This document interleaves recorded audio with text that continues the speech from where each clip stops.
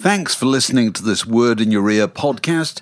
If you'd like to get early access to all our productions ad-free, priority booking for our live events, and to take part in our weekly quiz, go to patreon.com/wordinyourear for more details.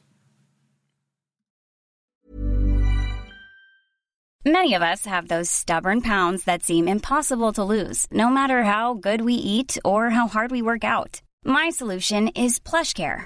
PlushCare is a leading telehealth provider with doctors who are there for you day and night to partner with you in your weight loss journey. They can prescribe FDA-approved weight loss medications like Wegovy and Zepbound for those who qualify. Plus, they accept most insurance plans. To get started, visit plushcare.com/weightloss. That's plushcare.com/weightloss. Since 2013, Bombas has donated over 100 million socks, underwear, and T-shirts to those facing homelessness. If we counted those on air, this ad would last over 1,157 days. But if we counted the time it takes to make a donation possible, it would take just a few clicks. Because every time you make a purchase, Bombas donates an item to someone who needs it. Go to bombas.com/ACAST and use code ACAST for 20% off your first purchase. That's bombas.com/ACAST, code ACAST.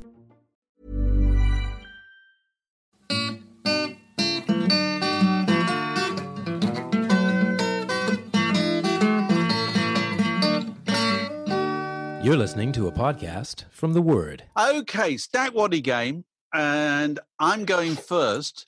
Go on. The Vertigo label. You know, we were talking about recently landfill indie. Well, indie wasn't the only genre that had a kind of landfill period to it. And I often think that the essential home of landfill prog music was the Vertigo label. Okay. Oh, right, good. In the early 70s. That fabulous label that you used to study, used to stare at as it went round. And obviously the Vertigo label had a number of successful groups, Black Sabbath and so forth, but it had loads of groups that you may not have heard about ever again, okay? So 5 names, because I always do 5. Good, that's good. 6, I do 5. Yeah. Okay, 5 names who were on the Vertigo label in the early 70s. One of them is made up. Here we go. Freedom. Frumpy. Gravy Train, Love Muscle, and Warhorse. There you go. Freedom, Frumpy, Gravy Those are Train, fantastic. Love Muscle, and Warhorse. I think, Gravy Train and Warhorse, I've got a vague feeling I've actually heard of. Frumpy is brilliant. Frumpy was a word of the time. Freedom was very much a thing of the time. I'm going for, because I think it's a contemporary expression, actually, I'm going for Love Muscle, because I think it's a later expression. I'm probably wrong. It's not a later expression, but you are right in thinking it's the one I put in. That's really good. Because actually, Alice Cooper had an album quite early on called Muscle of Love in the 70s. Oh, right, okay.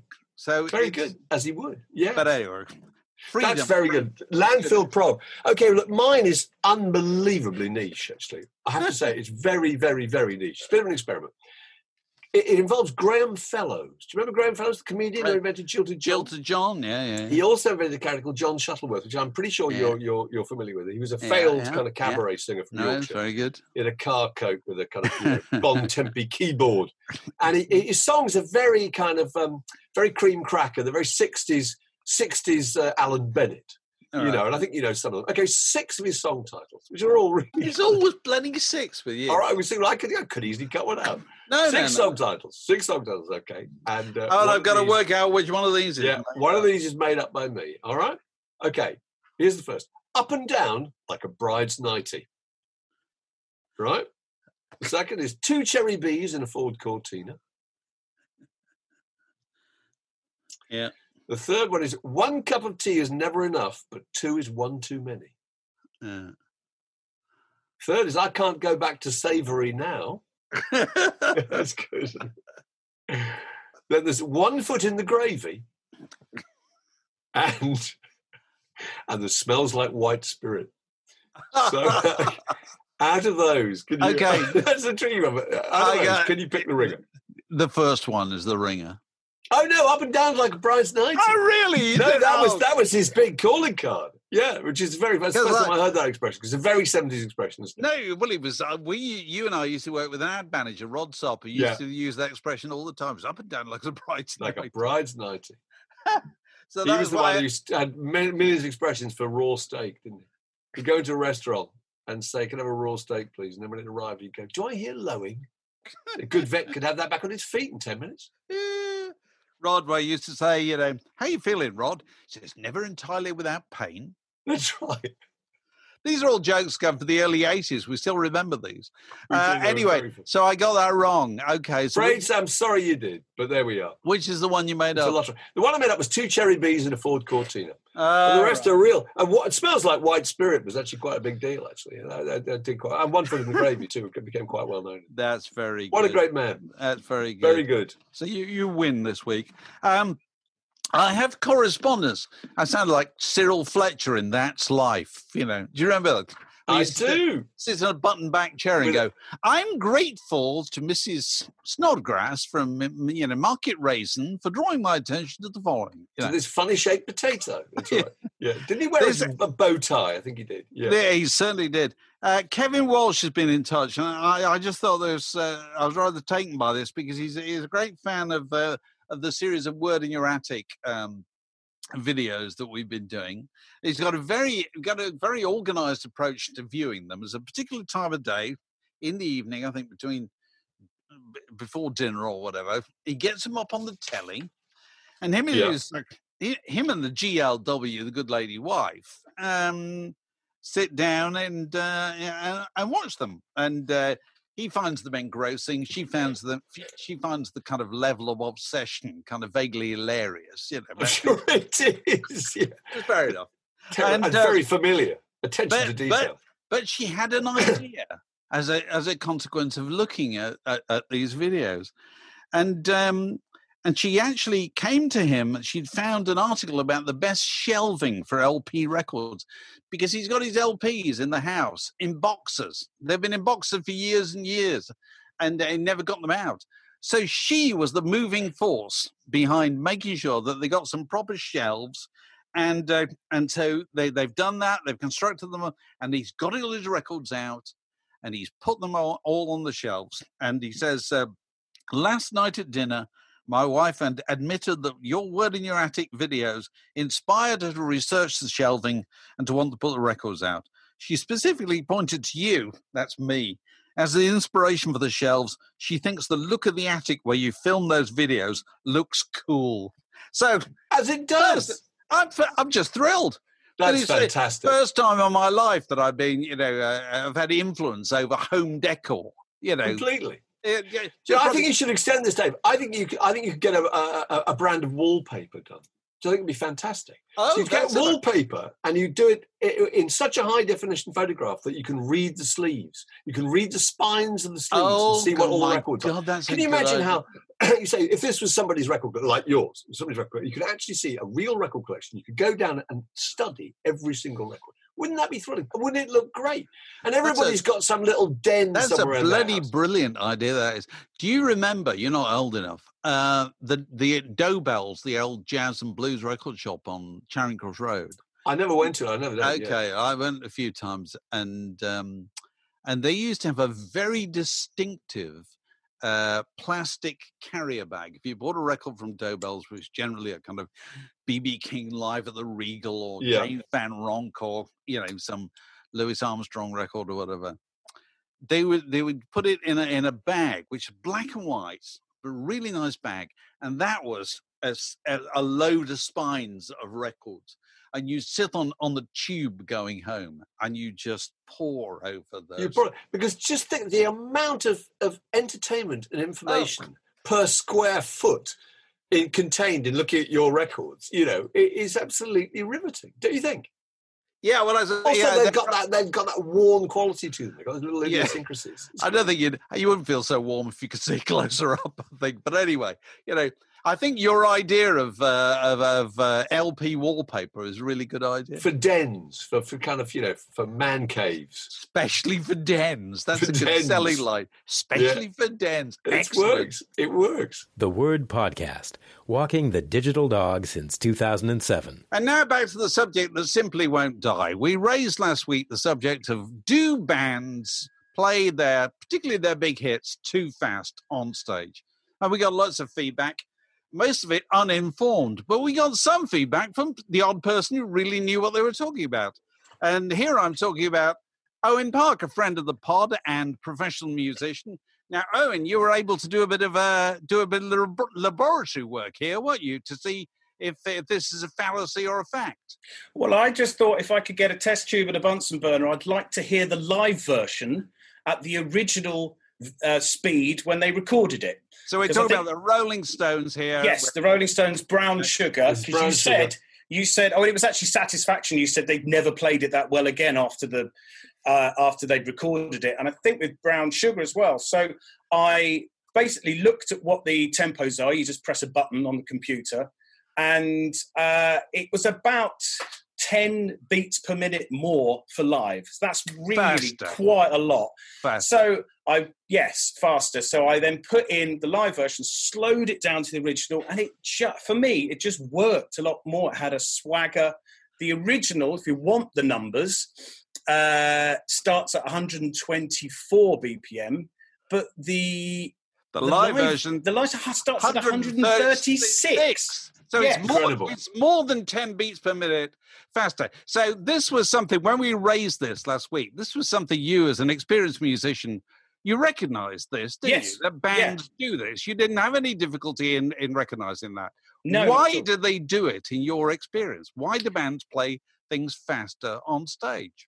Well, what I found funny with this was that it actually went faster for the sax solo, but it slows down on the studio version for the sax solo. I don't know if there's a roar from the crowd or Mick does a bum wiggle or something and everyone kind of, hey, we'll go faster. Whatever it is, I don't know. But it's, Keith starts it. Who knows what fun stuff he's on to make him play fast. If you play faster, does it give it a sense of urgency? Is that the reason that they do it? Does it somehow make it seem more exciting just to have it faster? Yeah, there's always been an unwritten sort of rule, which I don't really agree with, because I think you lose all the heart and soul and the swagger of a song. Absolutely, and it's harder to dance to. If you absolutely, you can kind of and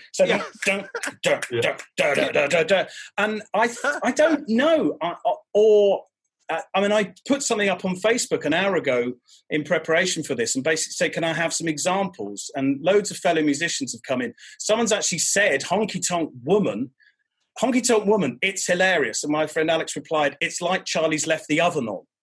It's because it does, it just races and races. But that's the recorded version. But this is clearly that they're not using a click track, basically. But a lot of live bands now will use a click track. I actually know of one, I won't name the artist. He was so fond of Jazz Woodbines that he would berate the drummer afterwards and say, you were speeding up until the drummer got a metronome. They weren't running any track out front of the PA. It was just literally, so the drummer had donk, donk, donk, donk. And after the first gig, he did the whole gig on metronome, where he was matching the speeds for the recorded versions. The singer still went, you were speeding up. He said, I can't have sped up at all night because I have been, straitjacketed by this thing. And it was just in the singer's head that it was speeding up. Do most groups use a click track? I'm playing in big venues. Do they use a click track to time themselves on each? I mean, that's really interesting. I play live with Robbie Williams covering for Guy Chambers. So I'm his dep.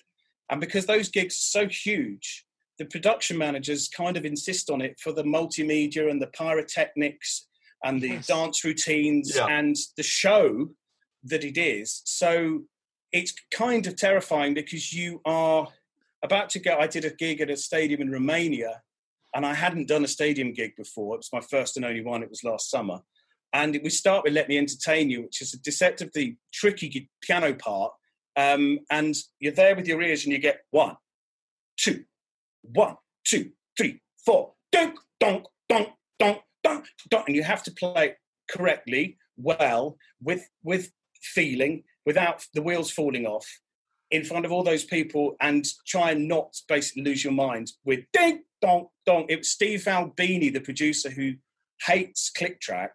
He said playing with click track is like driving with the police in your rearview mirror, because it is this incredible, so distracting, But presumably it makes it impossible to be spontaneous. It can, a big gig like that. Can somebody on the spur of the moment decide to put a different song into the set list? There are songs. It must be really hard with all the cues. There are songs we do which are off, which are more kind of Vegas. I did a run in Vegas with Robbie last summer as well, and there were quite a few there where you would do the kind of Vegas Elvis type thing where you can, and then you'd come in and you speed up and you slow down.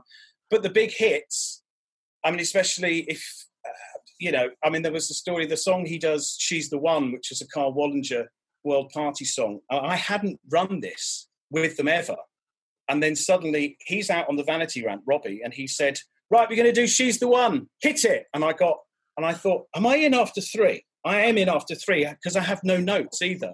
And he went 1, 2, 3, ba-da-da, and I'm looking over at the bass player going, is this right?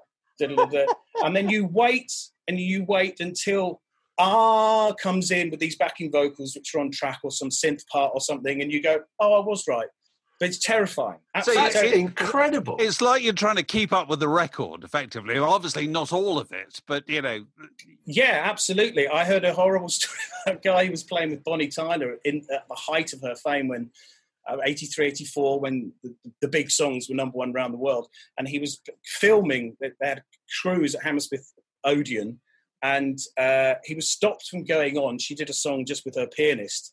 And then the big song, Total Eclipse, and they were using click track then, and he couldn't, some security guard stopped him from getting on stage, and he goes, I need to be there, because if I miss beat 1, the whole thing's screwed. And he got there, and he saw this thing flashing. He put his headphones on, he didn't know where 1, 2, 3, or 4 correlated, and went 1, 2, 3, 4, turn around, and it was only the bit where the backing vocals come in, turn around, and it was out of sync.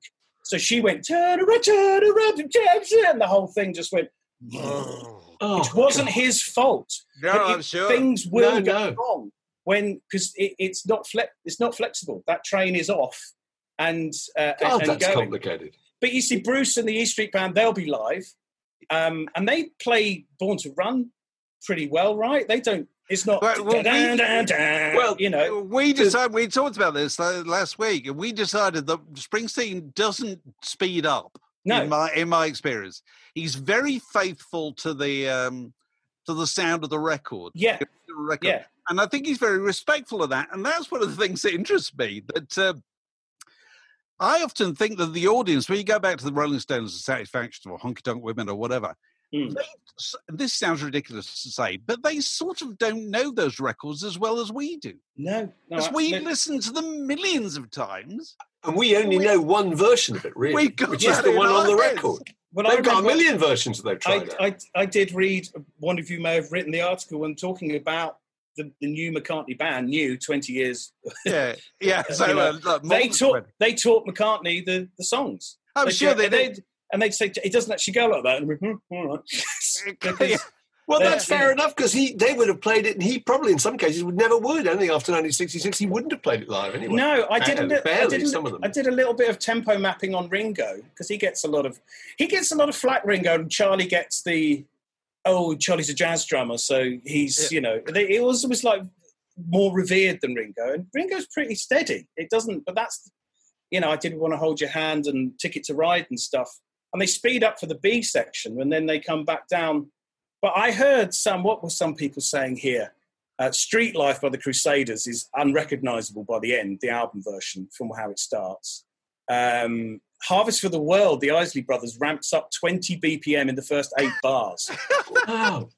And it just got motors. Yeah. You think of the Isley Brothers as being the masters of it. If anybody was in control of it, you would have thought they would be. Absolutely. And Superstition, which is which is an interesting one, because he's playing everything. Yes. So it's not people in a room vibing. It's just he probably laid down I don't know, maybe a clav part, and then it would have been drums. He probably put the drums down and then followed his drums. I don't know. But there's about 10 clav parts on that song. It's really That's the weird. Recorded version you're talking about. Yeah. That's astonishing, isn't it? That speeds up. Goodbye to Love, Carpenters, speeds up. Message in a Bottle. Message in a Bottle, I'm not surprised at all. Yeah. Even I can detect someone said Magical Mystery Tour, and I know Alex said on the last podcast, but I think that is... I think that's more of a kind of vision sort of thing, because it's getting on the bus and the magic, and it slows. I think it's in sections. Where it wants to do. Well, that. it's the refrain. The refrain comes back faster. That's what it is. After the trippy kind of bridge, middle eight. I just think it's come on, let's come back and let's get going. So generally speaking, though, that presumably, if a good example, Britney Spears. If you go and see Britney Spears, you're going to get Baby One More Time played pretty much faithfully as it was on the record, aren't you? You'll have backing vocals of her age 15, 16 and Max Martin coming through the PA, basically. I've been to see Pet Shop Boys play, and I'm playing synths because I made an album with them, and they just keep the things that you use. I hear my backing vocals. You're sitting in the audience, you hear yourself live. And you go, I'm sort of playing the O2, but I'm not. Amazing. Owen, that's fantastic. That's really useful. Also, you've introduced me to another new phrase I didn't know, apart from Tempo Map, which was vanity ramp. Because Robbie Williams was out on the vanity ramp. I never know what that's when you go out into the crowd. Is that what you call it? Yes. Is that the official name for it? It's I don't know where I first heard that. So you go out and showboat on that kind of little avenue. Yeah, absolutely. I love the idea of the artist being in a different postal code from the musical. Yeah. That's so far away. Yeah.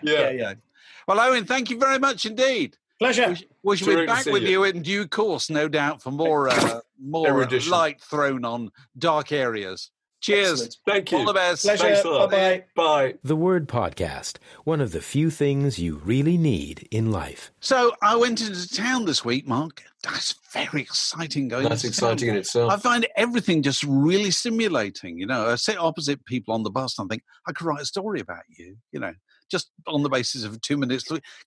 Because you're so starved of seeing other people. Absolutely. And that's true. It's true. It's just that kind of thing. Anyway, I was in actually I went to FOP. I got these. I bought some CDs. I bought 2 CDs when promising myself I was going to buy for ages. I bought Miles Davis, Porgy and Bess. Lovely. Miles Davis, Miles Ahead. And can't go wrong with those. And then I went to the Rough Trade East, and because I was signing some books for their mail order operation, and I was talking to somebody in there. I said, how much of your trade do you think is CD and how much record? And she said, well, I think it's mainly record now. Probably tilting more and more towards records. And we were discussing about, would CD survive? Would it still go on? Well, we were talking to our producer, Magic Alex, about this, who's got a huge CD collection and no CD player. And I think you tweeted something about it. I did it.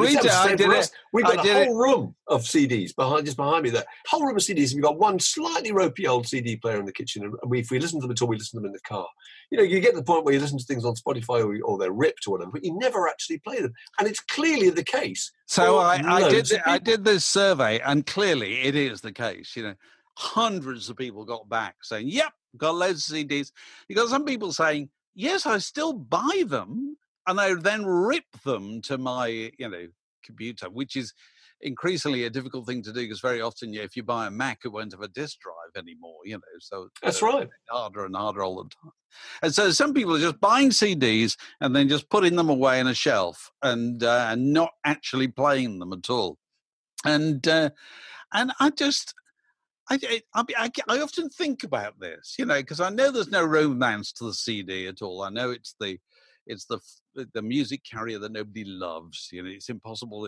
You can't fall in love with it. It's the way you can't. And it does. Nobody ever talks about my copy of a CD. No, absolutely. Because there's nothing that makes it any different. There's no cigarette burn or. But on the other hand, I don't think it can disappear, because I think it then leads you down a very dark place as far as music and the reproduction of music and the things that we all respond to about music, that you end up being, here's my question to you, Mark Ellen.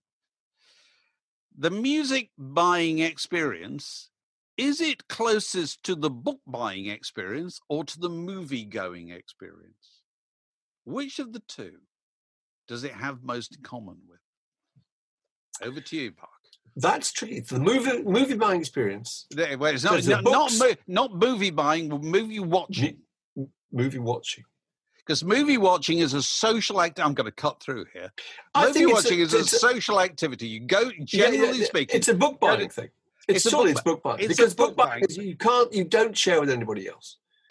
You go back and it's a personal reacquaintance with that thing. So listen, I mean, I publish books and books that lots of people read them on Kindles or audio books or whatever, and that's absolutely fine, But the majority of people still buy, a hardback or a paperback book. That's what they kind of relate to. And if I woke up one morning, the publisher said, well, all right, the market for physical product here has disappeared. And so your book's just going to be sent down the line as a load of noughts and ones, and it'll either reproduce itself as sound in people's ears or as something they read on a Kindle or a tablet or whatever. I'd feel really bad about that. Absolutely right. Because you think, well, what have I done? It's like you're taking, once you make it available purely online, you're not making a thing. You're providing a service. Completely. There's no object there. There's that fondness of picking up books that you've read before. You get them out of the shelf, and there they are. And there's what you wrote in them in 1976. The curled up edges of the paper, the coffee stains, those things, I don't know why. There's just, they connect with you, don't they? So, these records, I could listen to these on Spotify, on, Amazon Music or God knows what. It's perfectly freely available. But, I love these records and I didn't own them. And I wanted to go and own them. I wanted to have them, And since I got them, I played them a few times at home, and I may not continue to play them, but I'd feel lost if I didn't have them. But surely a lot of people, no, I totally agree with you, but it must be a lot of people who don't feel the same way because they've got a room full of CDs that's taking up space. And is there going to be a massive tonnage of CDs out on the second-hand market? Well, I think there already is, isn't there? Or is there going to be a kind of revival? Like vinyl, which I think is very unlikely. I don't. Will there be a CD revival? Hardly.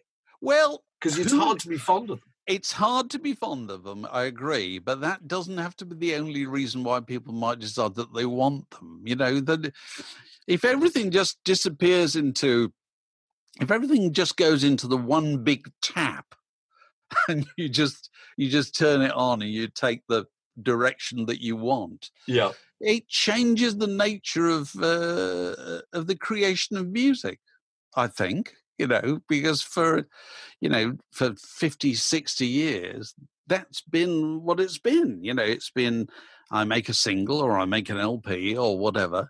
And then the LP was supplanted by the cassette, first of all, and then the CD. And then, now it's disappeared to into a tap. And it has approximately the same emotional engagement as the tap in your kitchen. Because which you miss if it wasn't there. But you don't come over with it. Whoopee, you must play with the tap. But there's no sense that you own it, so you feel very detached from it, don't you? It's just a piece of entertainment you can turn on and turn off. So yours. All I will say is that loads of people really happily got rid of their LPs. And thought, phew, thank God I got rid of those. I've got the CDs instead. And I think most of them, well, I don't know about most of them. Will regret that. Wish it was the other way around. Already regret it. Yeah, saying I should have kept the vinyl and got rid of the CDs. Yeah, absolutely. It just made me think all this response to my tweet. The people have thousands of CDs. And you mentioned you got one in your car. Yeah. Well, may I say that's probably because you've got a vintage car. You've got quite an old car, I know. So We got the new Dylan CD not very long ago because we pretty much had to go for a drive just to be able to listen to it. Yes. Because the one of the CD player in the kitchen is pretty ropey, Extraordinary. So if you look at, the average suburban street like you and I live in, if you look down the street, you think to yourself, down the street what are 10,000 CDs. Yeah. More than 10,000. And just think how much money was invested. They may be virtually worthless now, but let's not forget, in 1985, a CD was 16 quid. And 16 quid is the equivalent of £45 today. Okay, here's my confident prediction. The £16 CD will be back. Oh, right. Well, because companies will need incentivizing to make them, because the market's not going to be that huge. And so if you want, I bought this for whatever it was, 7 quid. Frankly, it's 15 quid's worth, really, you know what I mean? Yeah. And if they charged me 15 quid, I would have got it as well.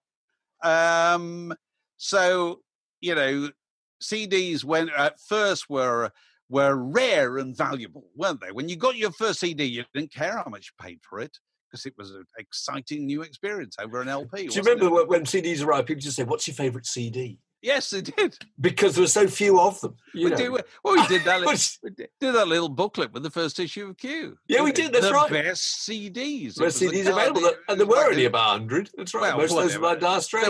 There weren't an awful lot more. No, it's true. So, I think in order to keep these things produced, I think that price will go up. That's what I think. So, you can laugh at me in due course if I'm wrong. But brace yourself. $16.99 will return. The Word Podcast. Fix yourself a drink and it's like being in the pub. You're either watching or listening to The Word Podcast, one of our many fine services, alongside our Word in Your Attic and our regular Crowdcast interviews with authors of newly published books, and also our regular weekly Can You Tell Who It Is Yet quiz. There's only one way to make sure that you can take part in all of these things, that you get them first, and that's to sign up to be a Patreon. And so Mark will tell us who's joined us this last week. Yeah, that quiz, by the way, is on Friday nights at 6 o'clock. It's absolutely excellent. New patrons, can we please welcome aboard? And we're thrilled to have them with us. Actually, 3 annual patrons first, which is John Pickles, Dickie Dangerous Chateau, and Gareth Jones, and also Adam Keane, Ian McKenzie, Gary Steagles, and Tom Teorzuk. So thanks very much for signing up, and we appreciate it. And I hope absolutely. And anybody who wants to know more about it, just go to patreon.com/word in your ear. We'll see you next week. See you then. This podcast was brought to you by The Word.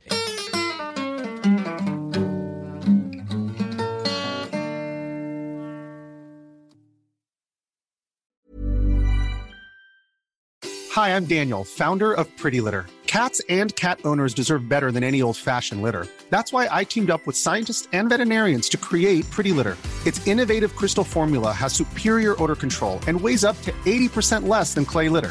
Pretty Litter even monitors health by changing colors to help detect early signs of potential illness. It's the world's smartest kitty litter. Go to prettylitter.com and use code ACAST for 20% off your first order and a free cat toy. Terms and conditions apply. See site for details.